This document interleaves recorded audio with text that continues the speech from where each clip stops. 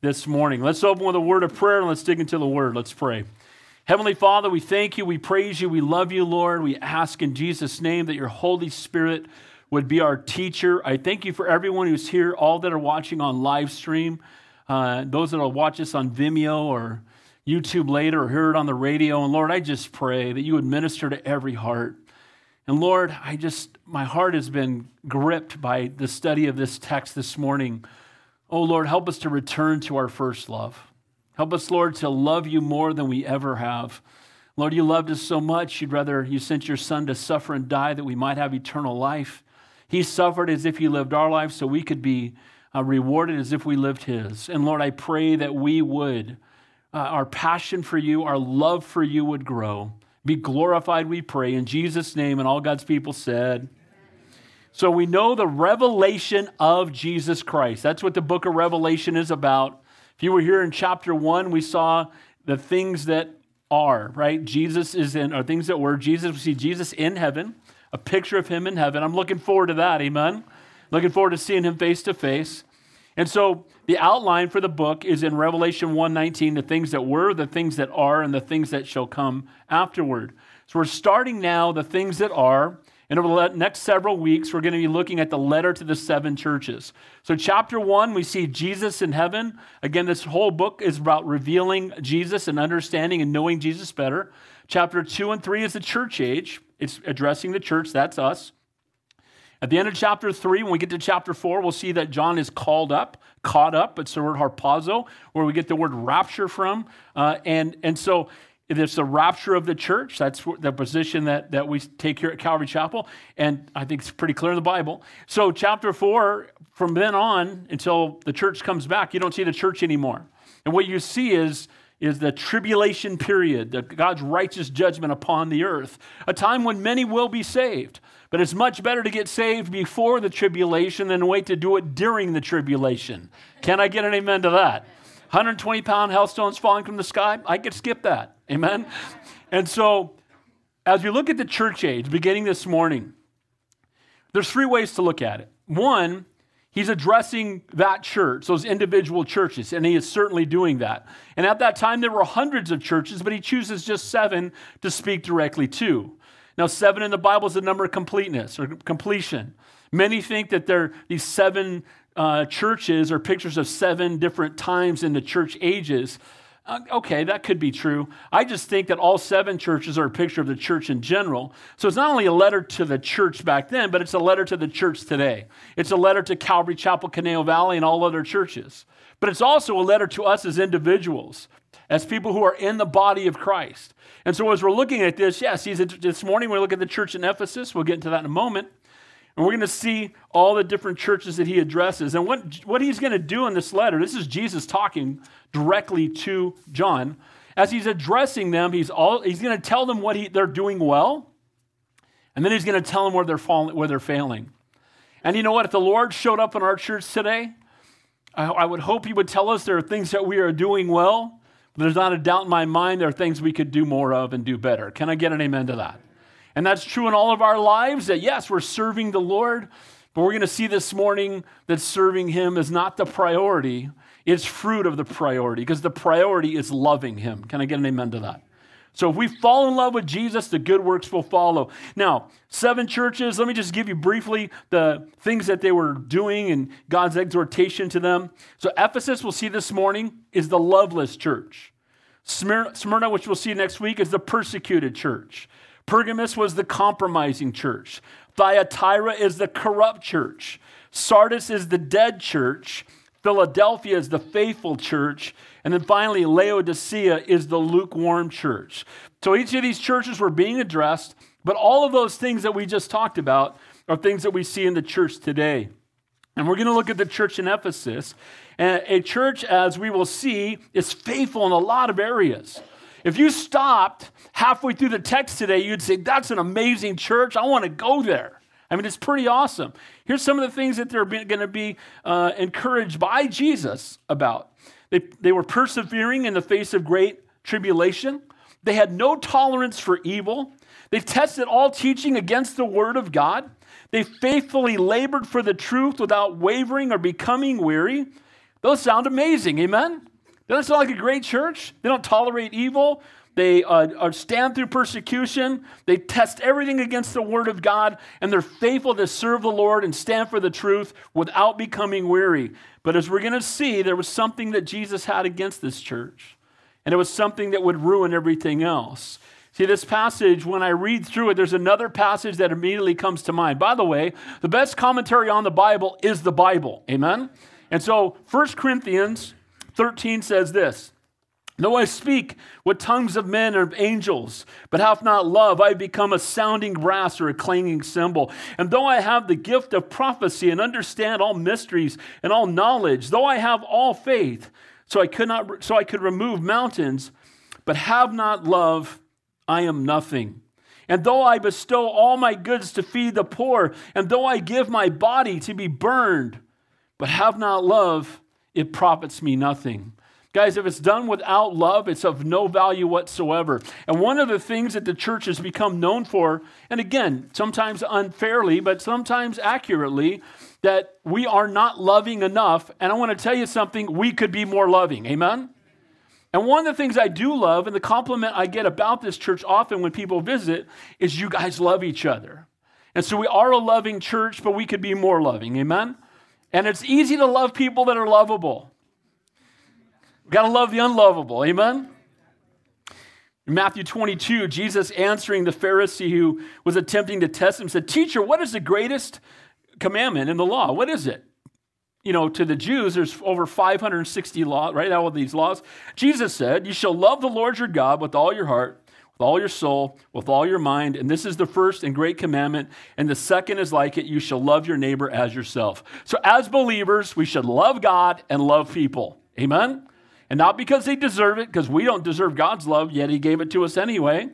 So we love God and we love people. And it says, on these two commandments hang all the law and the prophets. In Matthew 5:22, when it talks about the fruit of the Holy Spirit, it says, the fruit of the Holy Spirit is love. And then everything after that describes that love: joy, peace, kindness, goodness, faithfulness, gentleness. It's all description of that love, that agape, selfless love that we are to have for one another. So if you have your outline, grab it. Oh, I misspelled intimacy on the top of that. That's a mess.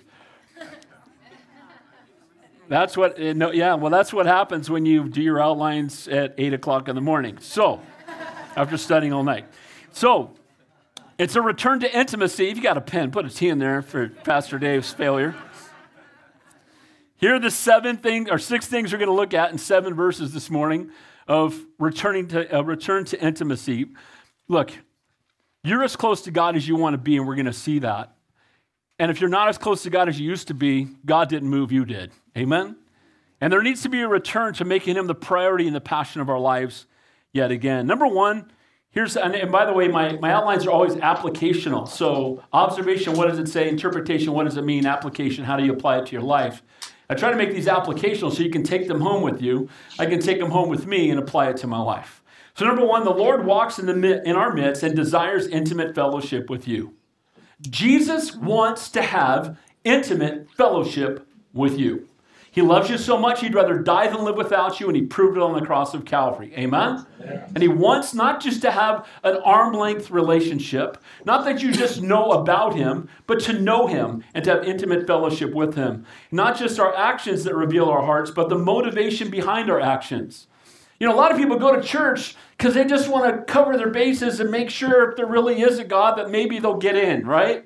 People come to church with all different kind of motivations. And if you're here this morning because you feel like it's a have to, I want to encourage you, fall in love with Jesus, and it won't be a have to, it'll be a get to. Amen? Yeah. I get to come hang out with God's people. By the way, Sunday morning is my favorite part of the week. Amen? Yeah. We gather together with God's people on the Lord's Day, right? The day that he rose from the dead, Sunday morning. We get to be with God's people. So number one, we'll see in a return to intimacy, the Lord walks in our midst, desires intimate fellowship. Number two, good works, that should say, boy, I'm really messing up. Good works, not God works. Good works alone do not produce intimacy. So people try to show their love for God sometimes by doing good works, thinking that somehow they'll find more favor. Let me encourage you with something. There's nothing you can do to make God love you more than he already does. Amen? So good works don't produce, again, intimacy. Intimacy produces good works. See, if we're in love with the Lord, we want to serve him. If we're in love with the Lord, it's a blessing, and it is a get to, not a have to. Number 3 there, a lack of intimacy is due to our actions, not his. You're as close to God as you want to be.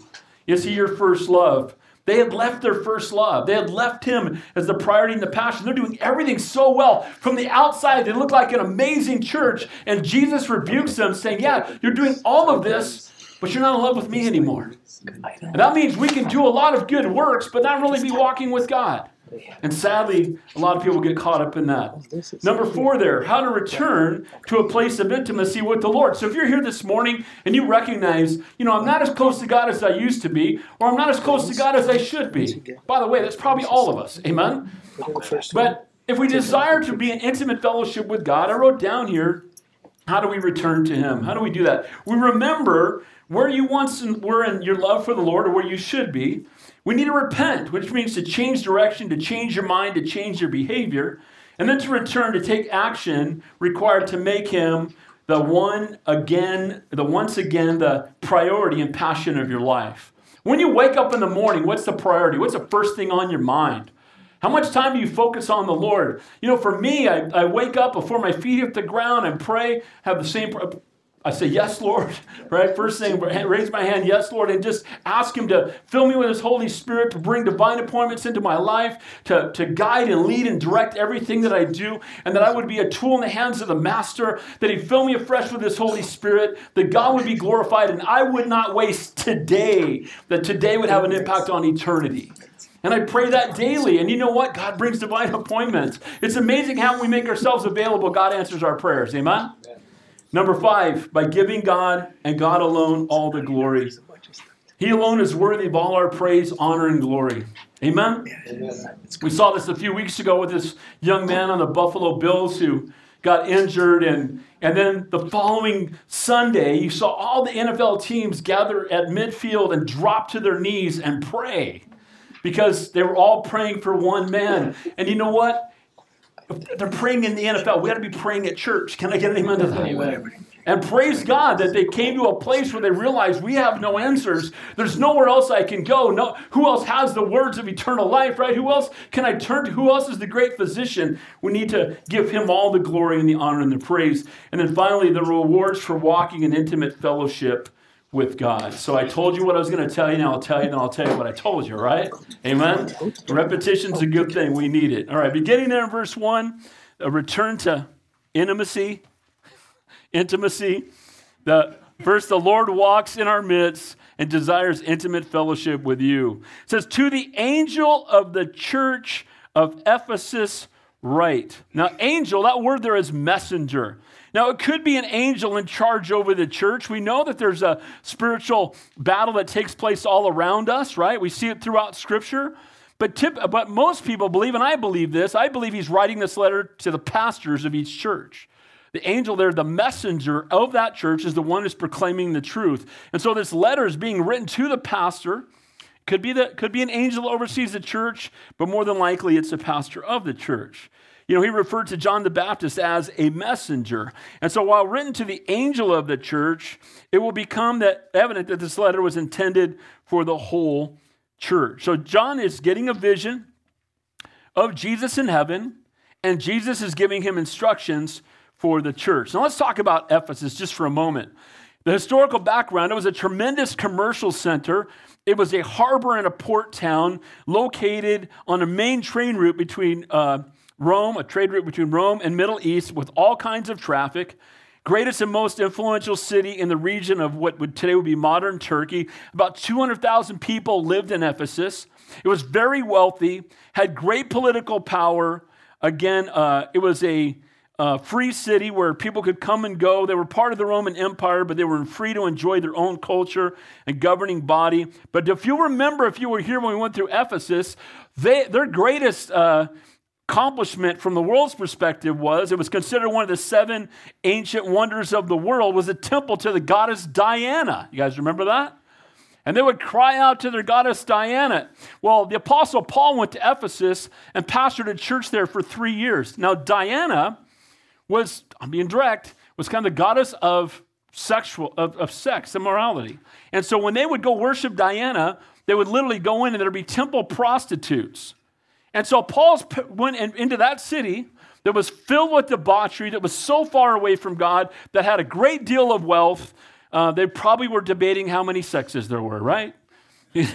I mean, just debauchery running amok, right? And he goes and plants a church there. And you know what? God uses him mightily. And if you'll remember, by the time he begins preaching the gospel, one of the biggest ways they made money, the silversmiths made these little Diana gods. By the way, if you could buy your god at this flea market, not so much. Can I get an amen to that? I was in India one time and I bumped, Diwali was the high Hindu holiday. They told me not to leave my hotel, so I went out and was witnessing the people during Diwali. But I'm walking along and somebody bumped into this table and all these gods fell off and broke. And like 40 of them, they fell off and broke. And I said, if your God can break, amen? The only ones that should be broken is us. Can I get an amen to that? So this city, that's Ephesus. And in the midst of Ephesus, again, the silversmiths got upset because in the center of all of that, they had the Olympics there in those days, and this pagan temple, it was 4 times the size of the Greek Parthenon, and again, it was 342 feet long, 164 feet wide, supported by 127 60-foot tall pillars covered in marble, the goddess of fertility, extremely decadent, vile, wicked place. That's Ephesus. And he's pastoring a church there, had pastored a church there. They're pagan, idolatrous, crime-ridden, sexually immoral, bound up in worldly riches, seems beyond hope, sounds like California. Amen? So God sends the Apostle Paul. He's there from 53 to 55 AD, so this letter is being written some 35 years later. And during his third missionary journey, more there than any other city, Priscilla and Aquila, remember them? They were from Ephesus.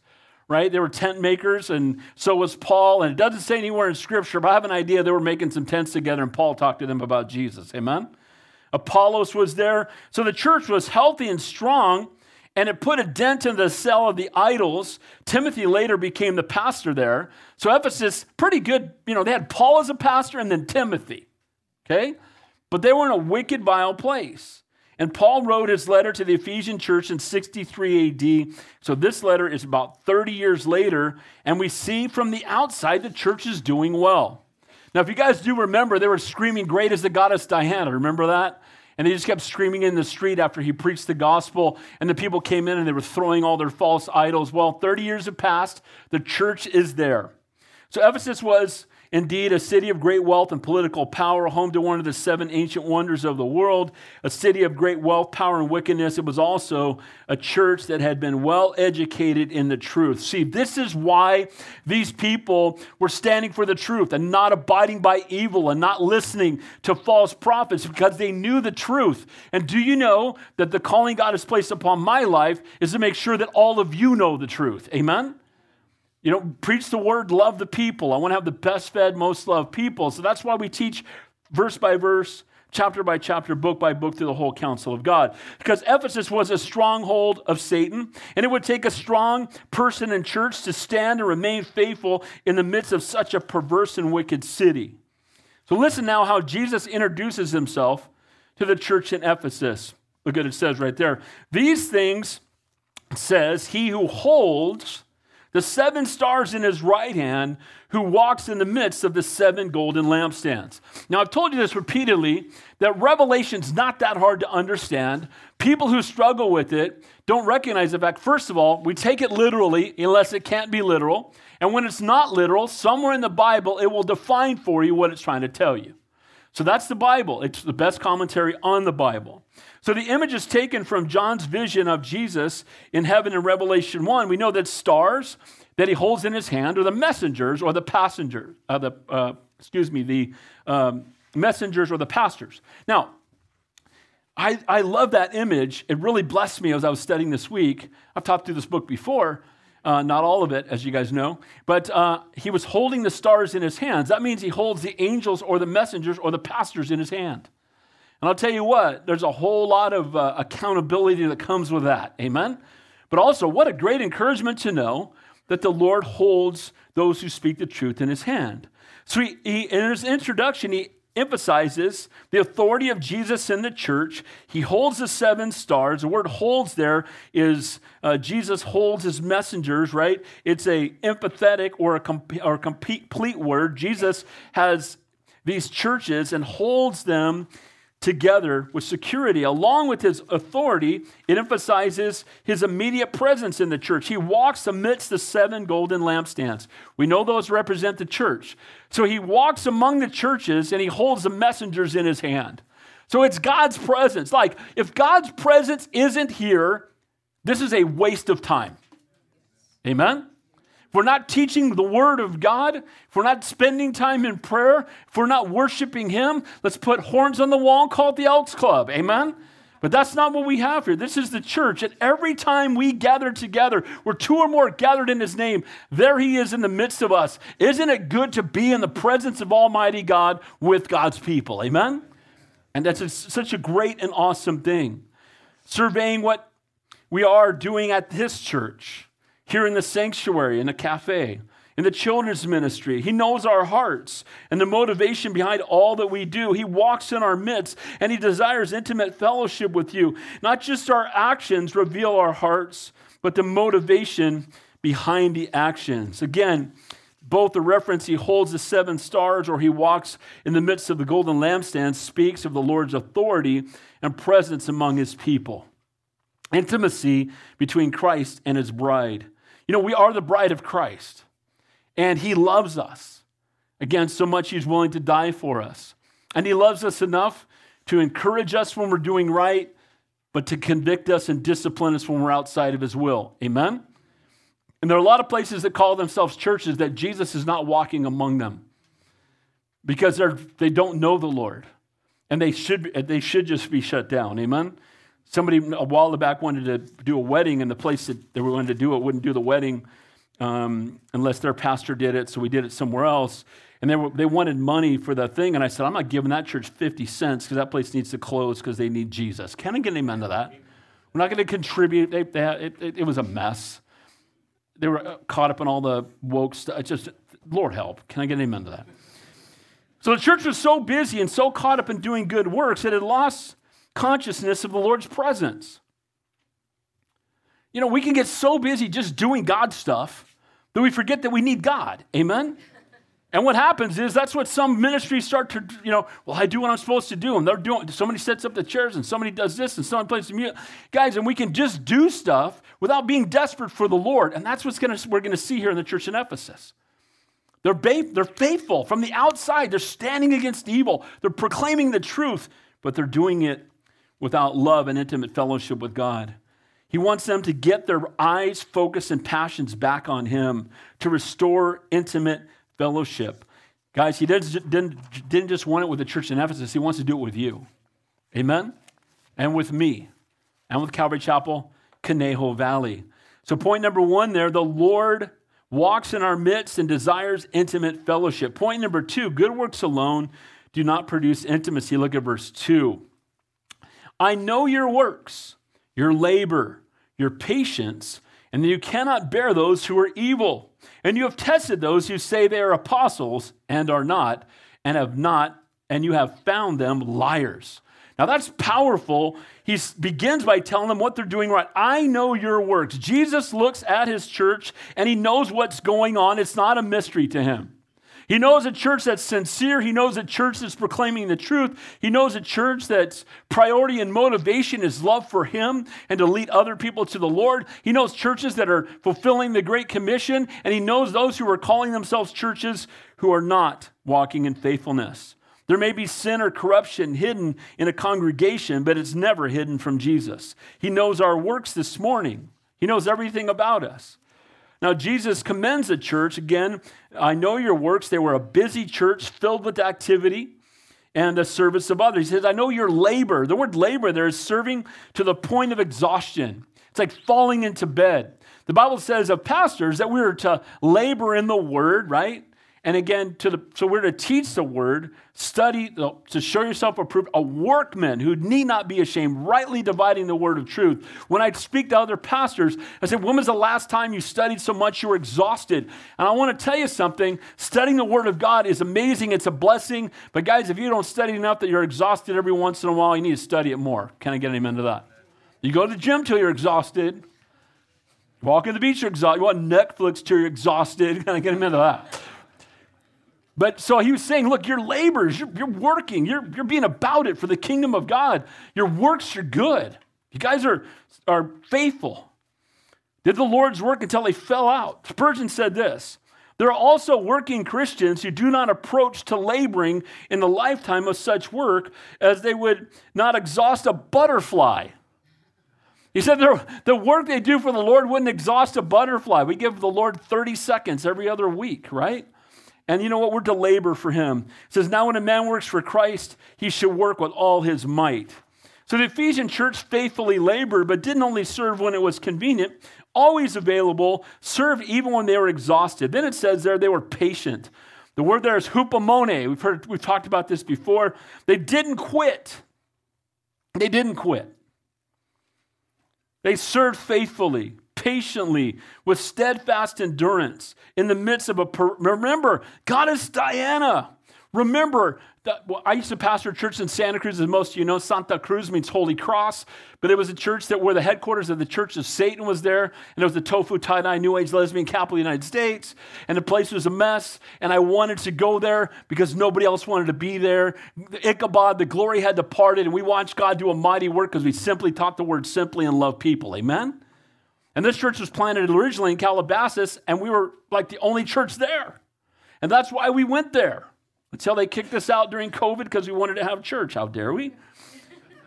But God knows what he's doing. Also it says, and that you cannot bear those who are evil. A serving, self-sacrificing, patient with steadfast endurance church that stood up for holiness and would not tolerate evil in the midst of a perverse and wicked generation and a perverse and wicked city. If we stop right here, this is the model church for all of us to follow. Amen? Laboring, faithful, standing for the truth, would not abide evil, stood against it, called it out for what it is. Abortion is evil. Amen? It's evil, it's wicked, it's satanic, it's perverse, and it's wrong, and it's sinful. Amen? It's murder of the most innocent among us. And you have pastors today, I can't talk about that because I might hurt someone might get offended. I hope you got offended. Amen. If you think abortion's okay. Can I get an amen to that? And we don't kill babies for the sins of the father, so there are no and if you, by the way, if you want to have a baby and you don't know what to do with it and you want to have it adopted, my wife and I'll take it right now. Can I get an amen to that? There's your answer. Let's fix it. Amen? And I know there's a bunch of other people in this room that would do the same. Amen? Okay. So they wouldn't bear evil, and they were uninfluenced by the ungodly culture that surrounded them. And as believers, we should not be influenced by the culture. We should have an influence on the culture. Amen? Right? We're to be in the world, but not of the world. Right? The boat's in the water. We don't want any water in the boat. Amen? We're standing for the things of God. So the Ephesian church pursued doctrinal purity. Paul warned the Ephesians in Acts 20. He said, for I know this, that after my departure, savage wolves will come in among you, not sparing the flock. Also among yourselves, men will rise up speaking perverse things to draw away disciples after themselves. Therefore, watch and remember that for 3 years I did not cease to warn everyone night and day with tears. He said, look, there's going to be false teachers. If you want to see false teachers, just go online. And I'm deconstructing my faith. I'm going to throw up if I hear that one more time. You're not if you're deconstructing it, you never had it. Can I get an amen to that? I'm walking away from the Lord on purpose. And you have people say, well, I'm a pastor. And and it's tragic. Andy Stanley, Charles Stanley's son, I saw a video this week of him going, well, this is, we act like this is, all true. It's not. We act like, this is one book. It's just a collection of stuff, and it's got historical inaccuracies, and it's got this and this. My head was about to explode. Lord help, amen? And so Lord help us. So guys, we need to know the truth so we can recognize the lie when we see it, amen? When someone else tells us something that's not the truth. And here they are. They're doing all of this. It looks so good right now. From this commendation from Jesus, we know that the Ephesians took Paul's warning seriously, and the church today, like the Ephesian church then, must vigorously test those who claim to be messengers from God. Then he says, especially those who say they're apostles. Now, I see guys online calling themselves apostle. You guys ever see that? By the way, if I get something in the mail that says Reverend, I know they don't know me. Amen? We don't do Reverend. We revere Jesus. We don't revere men. Can I get an amen to that? Okay? They call themselves apostle. Well, let me tell you something. There's the name of the 12 apostles in heaven, and I know who they are.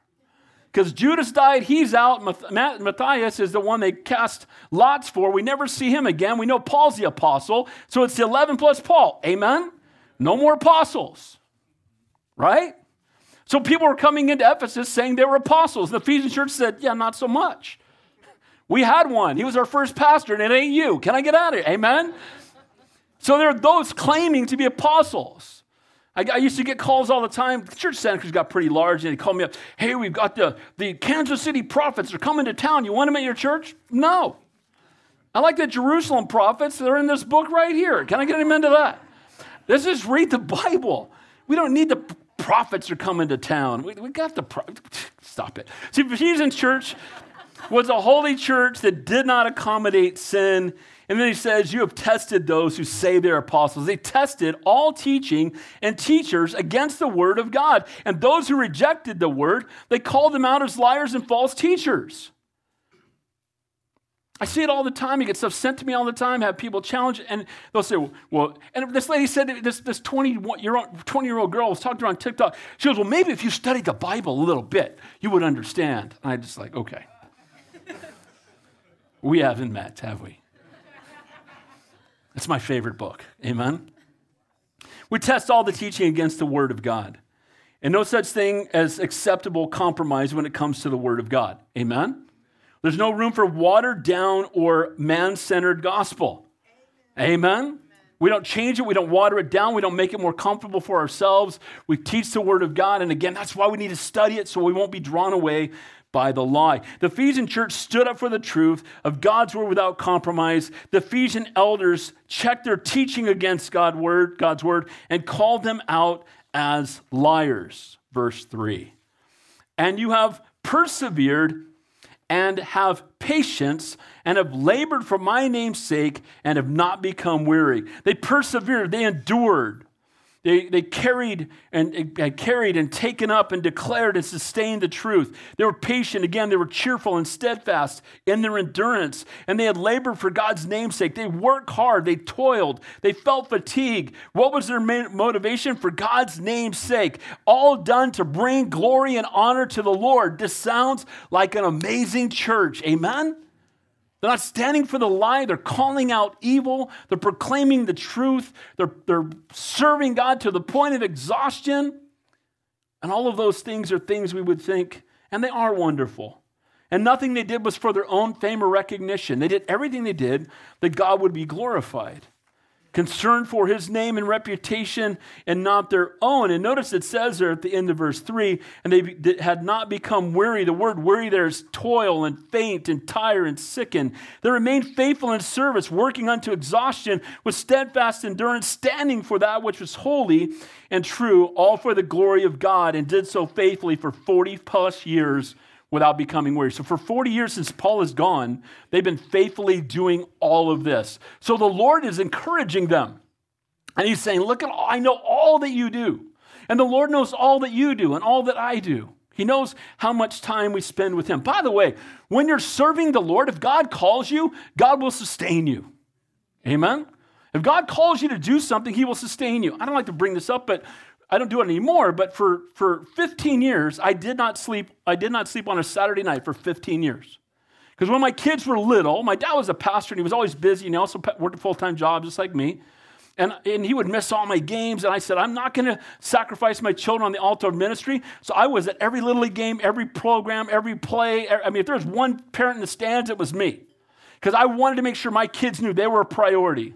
And that being their dad was my first ministry next to being the husband to my wife.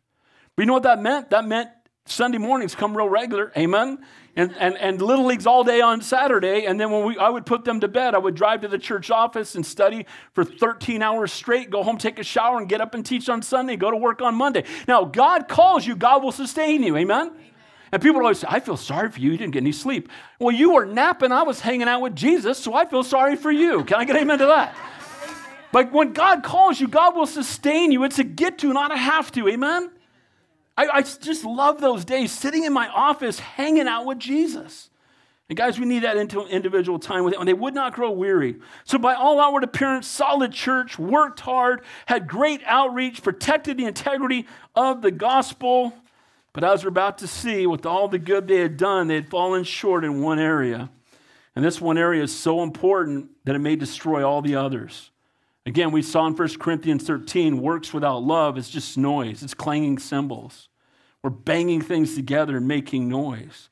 To Jesus, this one thing was more important than all the rest. See, all those things are good, but those things don't lead to intimacy. We need intimacy first with God that then produces those things.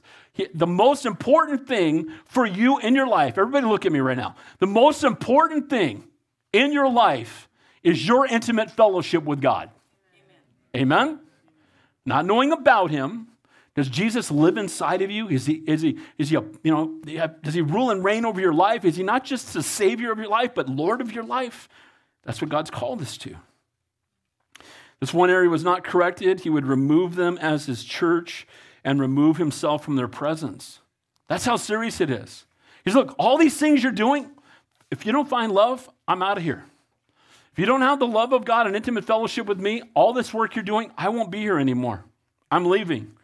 God's work alone does not produce intimacy. The Lord wants more than our outward action. He wants our hearts, our love, and our affection. Point number 3 there in verse 4, a lack of intimacy is due to our actions, not his. Nevertheless, here's all these wonderful things. God bless you. Hey, you're doing all this. Nevertheless, one more thing, right? Columbo. Oh, just one more thing, right?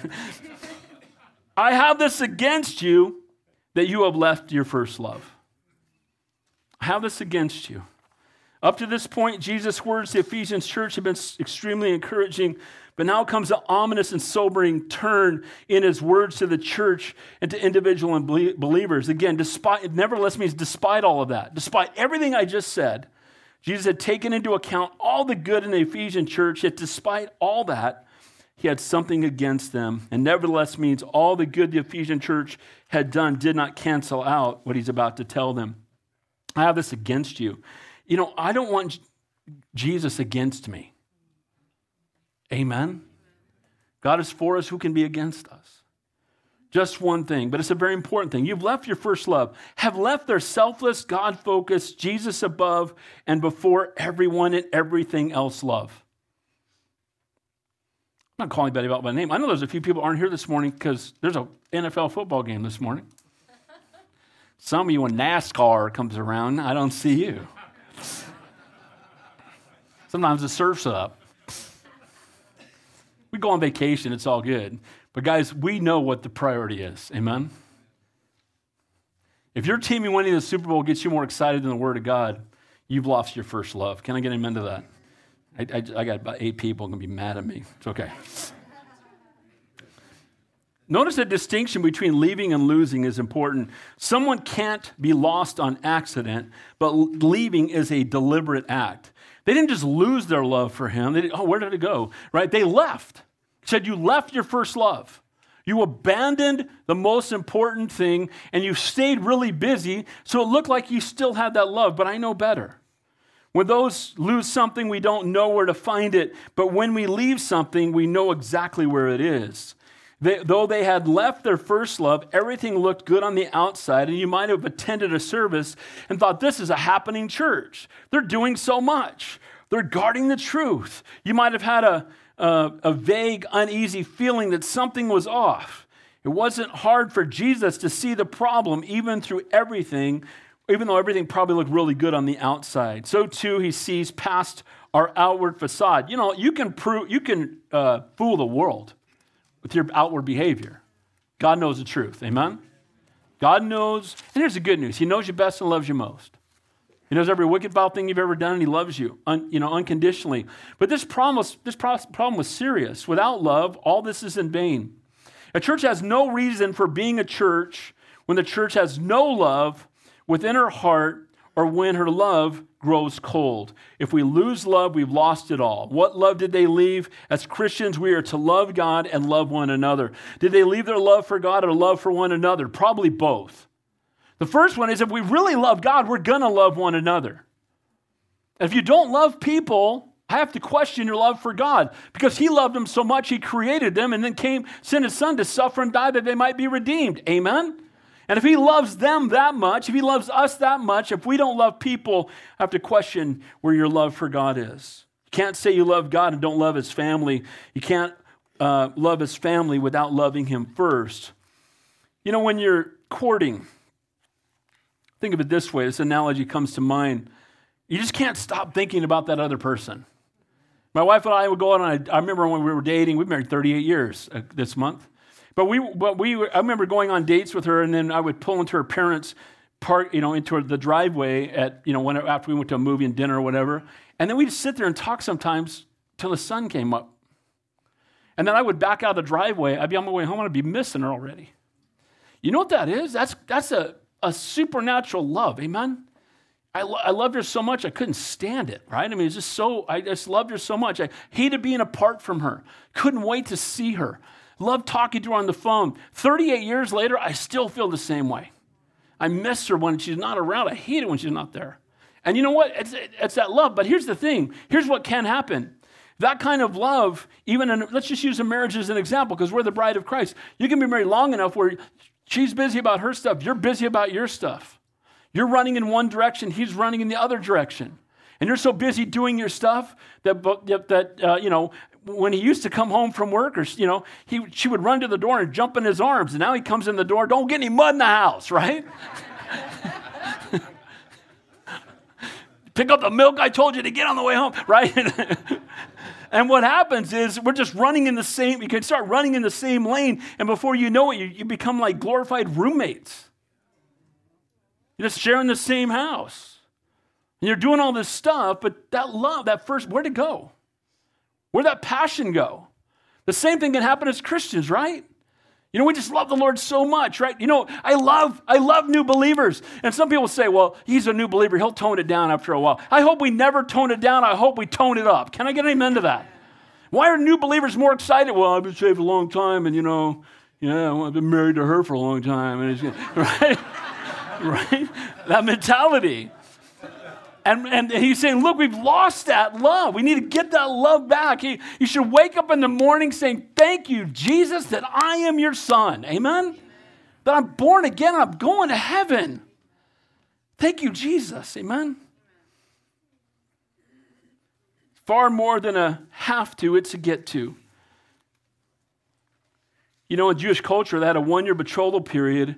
You were legally married. You still lived at home. You were never alone together, no physical contact, and a great consuming anticipation of the wedding day. In those days, you met, and there'd be grandma sitting in between the two of you, and you're over there. You're over there. And during that betrothal period, you got a year to get to know each other with grandma in the middle, right? And there was no contact till the wedding day. How excited would you be for the wedding day? The time goes by, and all that engagement and love can fade. And so the motivation, it's not just what we do, but why do we do it? My prayer is, again, if you come to church, you come because you love the Lord, and this is what you want. I'm going to go hang out with Jesus this morning. I'm going to hang out with his people. I'm going to worship God. I'm going to get a taste of heaven this morning. Amen? And it's a get to. And if you see him dragging in, well, my mom made me come. You know what I mean? That mentality. I guess got to go to church, right? Guys, if that's your attitude, you're missing it. Amen? Fall back in love with Jesus. The word love is an agape love. It's like a consuming engagement love. In Jeremiah, Israel is likened to the bride of Jehovah. And in Ephesians 5, it says, husbands, love your own wives as Christ loved the church. There are few things more beautiful than a bride on her wedding day. Can I get an amen to that? I've done about 200 weddings. I have the best seat in the house. I'm right here. Groom's right there. And when that door opens up and she walks out and he starts crying, it's good stuff. Can I get amen to that? And it's a picture of Christ in the church. And there's such a consuming love. I just want to go home and hug my wife when I'm watching this, right? And you see this, and that's the love that we should have for the Lord, amen? That we look up and we see our groom and we can't believe we get to be the bride's bride. Thank you, Jesus, amen? Joy of the Lord. Man, in time, love in a marriage can grow cold, and the same can happen to believers if we're not careful. He needs to be the primary passion. And again, we shouldn't be like business partners. We shouldn't be like roommates with God. He should be the priority and the passion of our lives. Again, I didn't marry my wife so I could have someone who would cook and clean and make the beds and drive the kids to practice. I married her because I was head over heels in love with her. And I still am. And not because she was someone I could live with, but she was someone I couldn't live without. Amen? And you know what? I don't love Jesus because he's someone I can live with. He's the one who, without him, I know I can't live at all. Amen? He didn't save us because he needed a labor force or an office manager or a pastor. While he may choose us to use those roles, the primary reason he saved us is that we might become his bride. So our number one calling as Christians is to love the Lord our God with all our heart, with all our soul, and all our strength. To love God and do what you want, right? I mean, if we love the Lord, we're going to want what he wants. Amen? And I tell people, if you fall in love with Jesus, if you seek first the kingdom of God and his righteousness, all these things will be added unto you. When you fall head over heels in love with the Lord, he will direct your path. Amen? And he'll give you wisdom and direction. They need to return to their first love. So too this morning, you may be doing well. You may be busy in your service to God. You may be standing for truth. But the supreme question is this. Not only are we in love with Jesus, but is he the passion of your life? Is he on your mind again when you wake up in the morning, when you go to bed at night? Is he the priority of your life? Do you love to spend time with him, to tell others about? I love to introduce my wife to this day to people.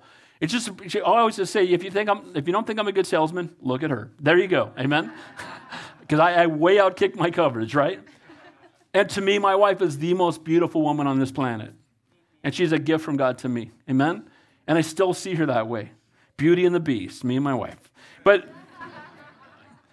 I love to introduce her to other people because I love her so much. I love to introduce my kids and my grandkids because I love them so much. But you know what? I love Jesus more. And I love to introduce him to people that need him. Amen? See, if you love the Lord, it's going to just pour out of you.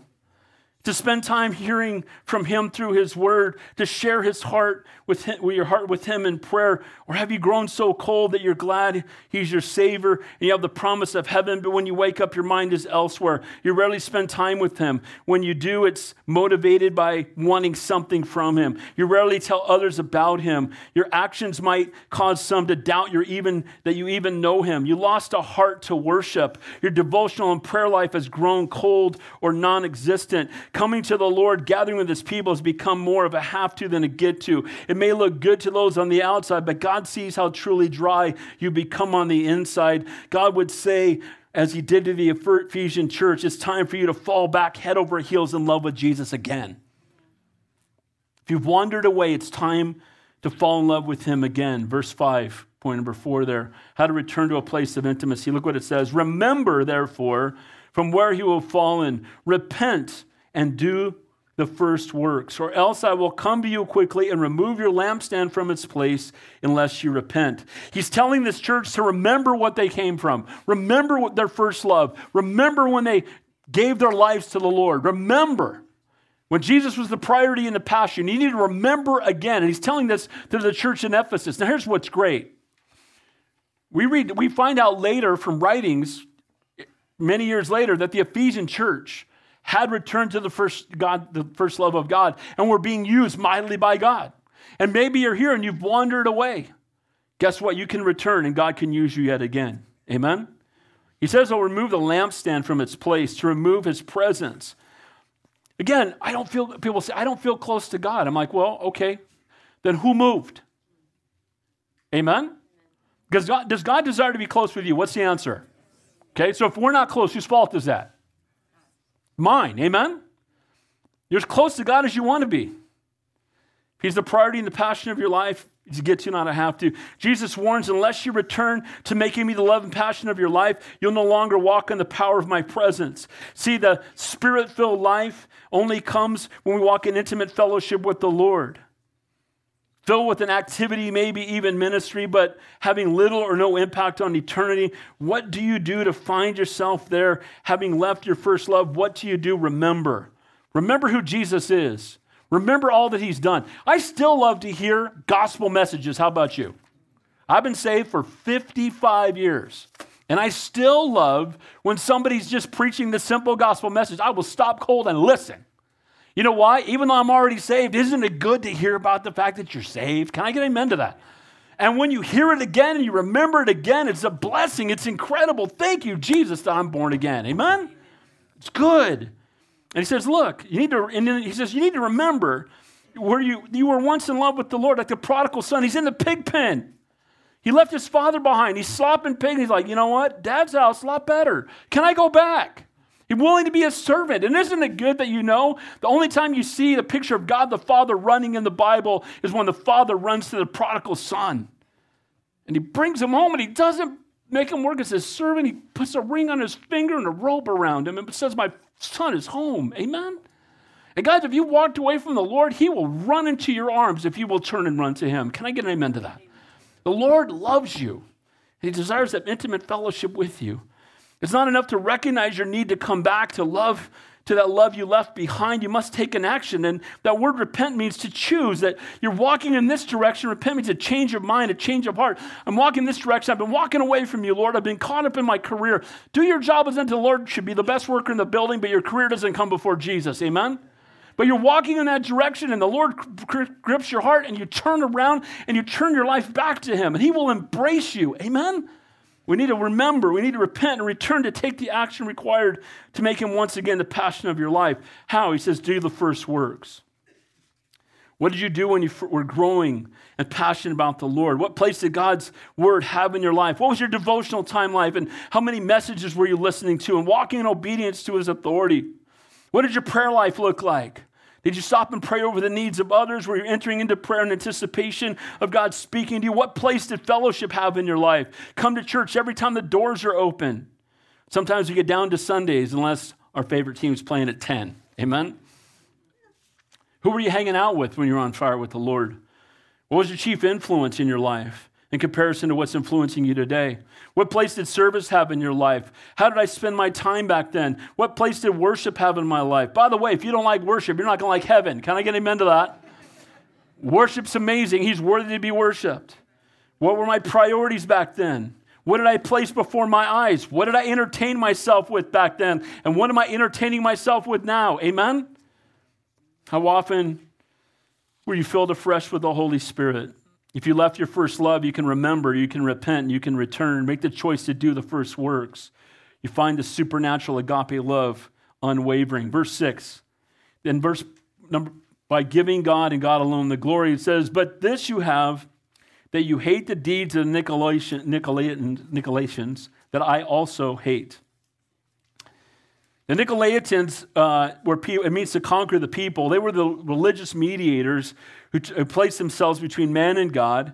And they were the Gnostics, flesh-driven, saying you could go live an ungodly life because your flesh is evil. Just give your spirit to God.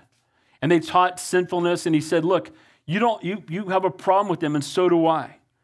Men who take authority and affection that belongs only to God. These men were putting themselves in a position that only belonged to the Lord. They led lives of unrestrained indulgence. And the result was pastors and worship leaders and evangelists who became celebrities, recipients of the praise of men. There's only one celebrity in Christianity, and his name is Jesus Christ. Oh, Christianity, I met Billy Graham. That's great. Praise the Lord. How you doing with Jesus? Can I get an amen to that? It's great. Billy Graham would be the first one to say, don't look at me, look at him. Amen? All the praise belongs to the Lord. God hates it when men receive the praise. Why? Because he's the one that suffered and died in your place. And don't put our eyes on men. We put our eyes on Jesus. Amen? Last verse. I know we're going over a minute or two. But we love Jesus, so we don't have a problem with that. Amen? Verse 7. He who has an ear, last point, he says, the rewards of walking in intimate fellowship. Here's the reward. He who has an ear, let him hear what the Spirit says to the churches. To him who overcomes, I will give to eat from the tree of life, which is in the midst of the paradise of God. You know what? When we give our life to the Lord, when we listen, it says, he who has ears, let him hear. When we're in love with Jesus, we have the promise of heaven. Amen? We're going to spend eternity with Almighty God. And I've shared this with you a lot lately. I'm so heavenly minded now, more than I've ever been. As you guys know, my mom, my brother, and my son all died in the same year. They're all in heaven now, 3 generations. I'm the oldest person in my family. I am the patriarch of my family. Everybody older than me has gone to heaven, including my son and my brother. And so it's heartbreaking, right? But you know what it is? It makes me focus on heaven. I think about heaven all day, every day. Because you know what? Heaven's better. And we want to see as many people go as possible. Every believer this side of heaven should be burned for every unbeliever this side of hell. And when we're heavenly minded, you know what? And when we know that heaven's our home, we don't sweat it when gas is $7 a gallon. Can I get an amen to that? We don't have to worry about eggs or $10 for 12 eggs now.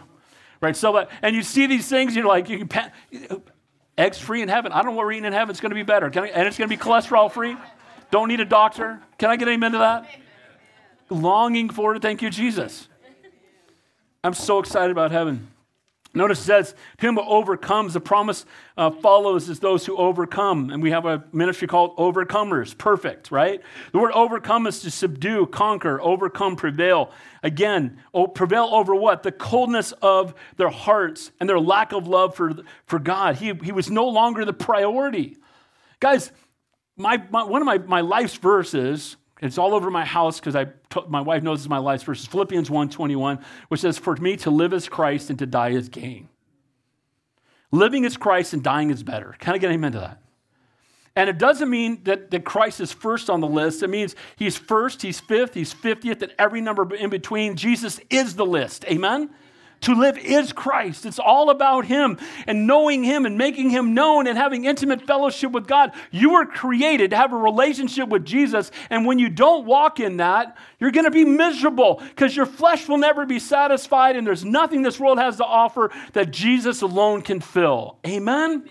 And we can have peace in the midst of the worst things going on around us. The promise from Jesus to those who overcome is a return to Eden, to walking in the cool of the day with God. We're going to be, can you imagine walking around and, what's up, God? How's it going? Amen?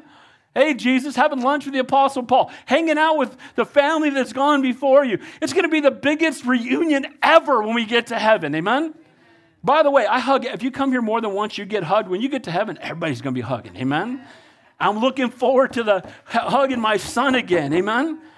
I'm so longing for that. And the promise of heaven is no small promise to a church that was threatened with removal of Jesus' presence. Remove the lampstand. We're going to lose relationship with the Lord. And he's saying, look, if you return to me, paradise in the midst of the garden came to mean the place where God is. Abraham's bosom, where God is, that is paradise. There's nothing compared to where God is. Where God is, that's where I want to be. Amen? I want to be in a church where God is honored and glorified, where he is in our midst, where his word's being taught, where people are loving one another, when we're using our gifts for his kingdom and for his glory. The Ephesian church heeded this warning, as I said. The 2nd century Ignatius praised the love and doctrinal purity of the Ephesians. Not long after this letter was written, the Ephesian church was known for living truth in love. I pray that's true of us. Amen? This is a message to the church 2,000 years ago, but it's a message to the church today. It's a message to our individual church, and it's a message to us. Amen? So the return to intimacy. The Lord wants intimate fellowship with you. He desires intimate fellowship with you. If you don't have intimate fellowship, it's not his fault, it's yours. Amen? God, good works alone don't provide intimacy. It's not trying harder that makes us have intimate fellowship. It's intimate fellowship with God that makes us want to serve him. And then it becomes a get to, not a have to. A lack of intimacy is due to our actions, not his. You're close to God as you want to be. How to return? What do? Remember that first love. Remember again. Repent, turn back around and, like the prodigal son, leave the pig slop and run back home and he will greet you. Take action needed to make him once again the passion and priority of your life. Give God and God alone all the glory. When anything good happens in your life, praise God for it. Amen?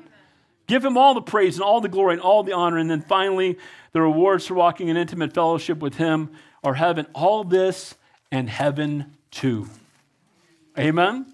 And by the way, you're going to be dead a lot longer in your life, right? Amen?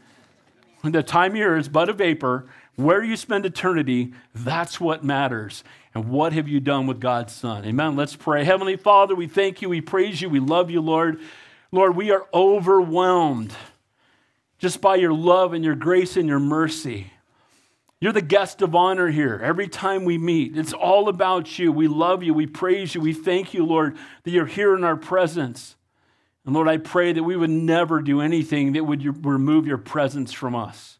That we would be faithful to proclaim the truth, faithful to love and honor you, make you the priority and passion of our lives. If anybody's here today, and I want to just give you an opportunity, maybe you're here today and you've never given your life to Jesus Christ. The Bible says, if you confess me before men, I'll confess you before my Father in heaven. If you deny me before men, I will deny you before my Father in heaven. The Bible says, if you believe in your heart and confess with your mouth that Jesus Christ is Lord, you will be saved. So if you're here and you've never given your life to the Lord, you've never made him your Savior, and you want to make that public confession now, I'm not asking you to join a church. We don't want anything from you. If that's your desire, just raise your hand. I'll pray a prayer with you right now. Make that open profession that I need Jesus and I want to be my Savior. Anybody here at all? Don't leave here without him. Okay, secondly, and this is between you and the Lord, every head's bowed. If you know that you need to make him your first love again, if you've wandered away from him, if you're not as close to him as you used to be, and you want to turn and run back into his arms and make him the priority and passion of your life, I want you just to raise your hand so I can pray with you. God bless you. God bless you. God bless you. God bless you. God bless you. God bless you. God bless you. God bless you. Lord, for all those who've raised their hands, Lord, we thank you that we can take a million steps away from you, but it truly is only one step back. Lord, I thank you that as they've made this public profession of, Lord, I want to make you the priority again, the passion again of my life above all else. I pray, Lord, that they would run into your arms, that you give them a hunger for your word, that you would fill them with your Holy Spirit. And Lord, that we know that as they run to you, you will embrace them. And so may you encourage them and strengthen them in their walk with you. Fill us all afresh with your Holy Spirit. Without you, we can do nothing. We can do all things through Christ who strengthens us. We love you. We praise you. We worship you. In Jesus' name we pray. All God's people said, Amen. Is he